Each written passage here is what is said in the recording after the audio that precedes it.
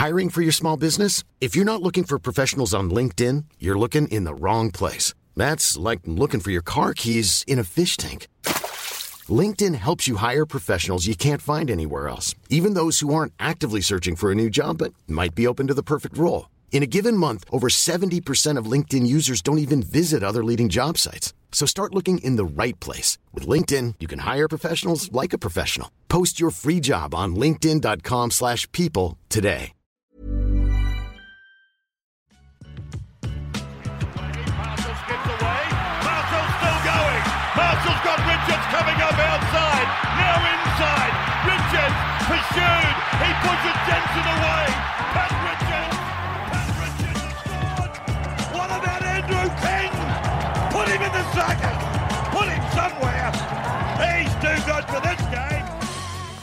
Yes. Welcome back to another episode of the NRL Supercoach podcast hosted by the SC Whisperer. Now, touching on the one to watch series today, we have the Gold Coast Titans, and I think we all know that the Titans have had a lot of off-season hype coming into the season. Really good signings that progress the club going forward. They're building something really special, and they're finally making a sporting side in the Gold Coast relevant, in my opinion. Guys like Fafita, guys like Tina Fasil-Malawi, SASA, Patrick Herbert as well, all signings that are really going to help gel this system moving forward, but I still think they're a quality 9 away from being a genuine title challenger, but they're definitely building something special and could potentially even push into the top 8 this year. I think a lot of that comes down to Justin Holbrook. Obviously came into the job with massive amounts of pressure, but has really shown his class as a coach, and really excited for 2021 for the Gold Coast Titans. Now, last year they scored 17.3 points on offense on average and conceded 23.5, so a 6-point swing. I expect their defense to tighten up a little bit this year and offense to improve. They might even have a positive difference. I feel like the Titans are a side where when they win, they're going to really win good, and when they lose, they can still be competitive in games and only lose by a few points. Unfortunately, it's down to defense, which is where they struggled last year. 3rd in missed tackles, 4th in penalty conceded, and 3rd in ineffective tackles. So if they can really clean up that middle area of the field, I think they'll be generally a lot better off forward.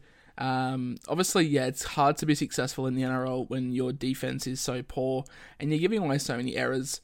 You're just making life harder for yourself, and especially with these new rules, if the Titans don't clean it up, they're going to find themselves making many more tackles than they need to, tiring themselves out for offense. And offenses, I think, where they're really going to succeed this year. They've got so many strike weapons, and one of those guys is Brian Kelly. Now, Kelly finished last year with a 5-run average of 65, had a really impressive 30 base, and he's probably the Titans' strike option in that back line. Had a career-high PPM in 2020 as well. Look, I had a question in the Q&A a couple of weeks ago asking if Brian Kelly will be an elite centre this year.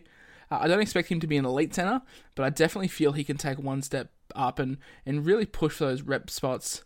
He's someone that really excites me this year, and I think for the Titans' sake, it's really good to have one of those X-factor outside backs and who can really spark an offense on the back of a good Fafita run or a good Fasil-Malawi hit-up. So having Brian Kelly in that back line, I think, is really going to help them moving forward. It's going to give more options to Ash Taylor, more options to Jamal Fogarty. You got AJ Brimson coming around the back. So I really think that Brian Kelly will kick on in 2021. If you're going to start off with an expensive centre wing, I don't hate Kelly as your option, as your marquee signing in that position. For me, it's probably a wait and see to see where he's used and if he maintains the 2020 form. But taking a chance on a player like Kelly, you know you can get a really good 100 on his day. And with that 30 base, the floor isn't too bad either. Another man that I think is in for a really big year, and I've spoken about him very, very highly, is Ash Taylor. Now, it's all fun to bag Ash Taylor for the poor footy he's played over the last couple of years, but coming home last year, especially with Jamal Fogarty and that partnership clicking and AJ Brimson coming back into the side, Ash Taylor had an average of 69 in the last 3 games of the season, so really hit his strides there, and that's when the Titans played their best footy, is when Ash Taylor, Peachy, Fogarty and Brimson are all on the field, all connecting, all just playing really good eyes-up ball. He's obviously going to be the goal kicker, which is a big plus, especially if they're going to be scoring more points. As I mentioned, he really formed that partnership well with his number 1 and his number 7 in Fogarty and Brimson. Now, I think they're going to have a better attack. Like, that's inevitable.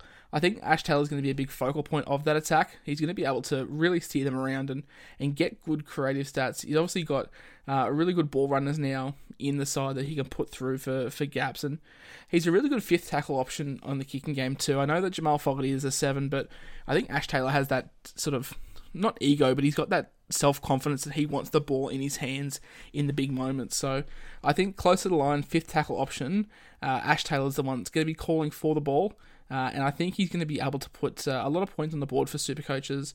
I wouldn't be surprised if Ash Taylor kicks on and averages more than 55 points, 60 points this year, and that's going to come down to the success of the Titans, in my opinion. And one more man that I have spoken about, one to watch that I'm not too sure if it's a buy or a sell. It's that weird price of $500K, and it is Tino Fa'asuamaleaui. Look, there is no Cam Smith in this side. No disrespect to Mitch Rain or Tanner Boyd, but Cameron Smith is the greatest 9 of all time and arguably the greatest player that we've ever seen, and he made life a lot easier for Tino.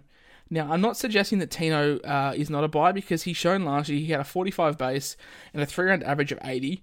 Obviously, they're inflated a little bit by attacking stats, and Cam Smith really did help that, but I still don't see him having a huge drop-off. I'm just not too sure whether he's going to maintain it.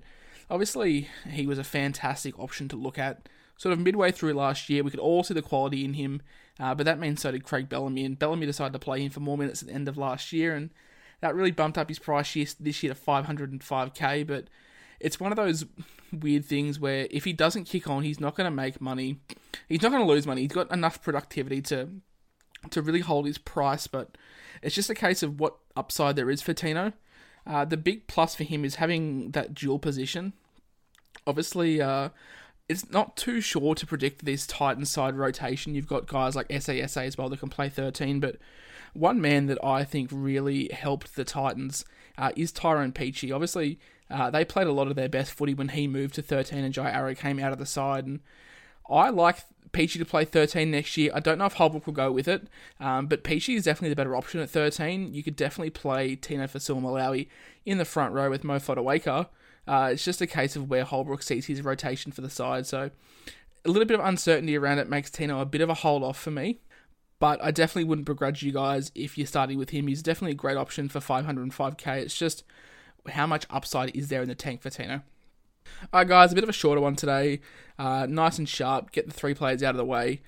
You guys know that I like to get to the point a little bit earlier than sort of talking for hours on end, so a little bit shorter one today. We'll have some more ideas for the podcast coming up. I'm really excited with a couple of ideas that I have. I really want to get some of you guys on.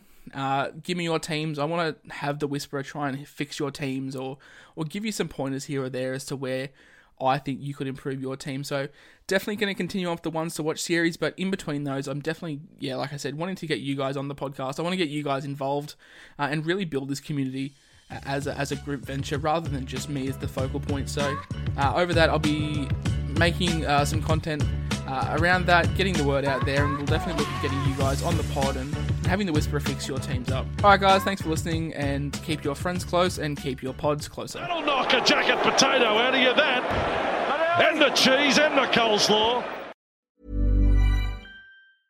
Mom deserves the best, and there's no better place to shop for Mother's Day than Whole Foods Market. They're your destination for unbeatable savings, from premium gifts to show-stopping flowers and irresistible desserts. Start by saving 33% with Prime on all body care and candles. Then get a 15-stem bunch of tulips for just $9.99 each with Prime. Round out Mom's menu with festive rosé, irresistible berry chantilly cake, and more special treats. Come celebrate Mother's Day at Whole Foods Market.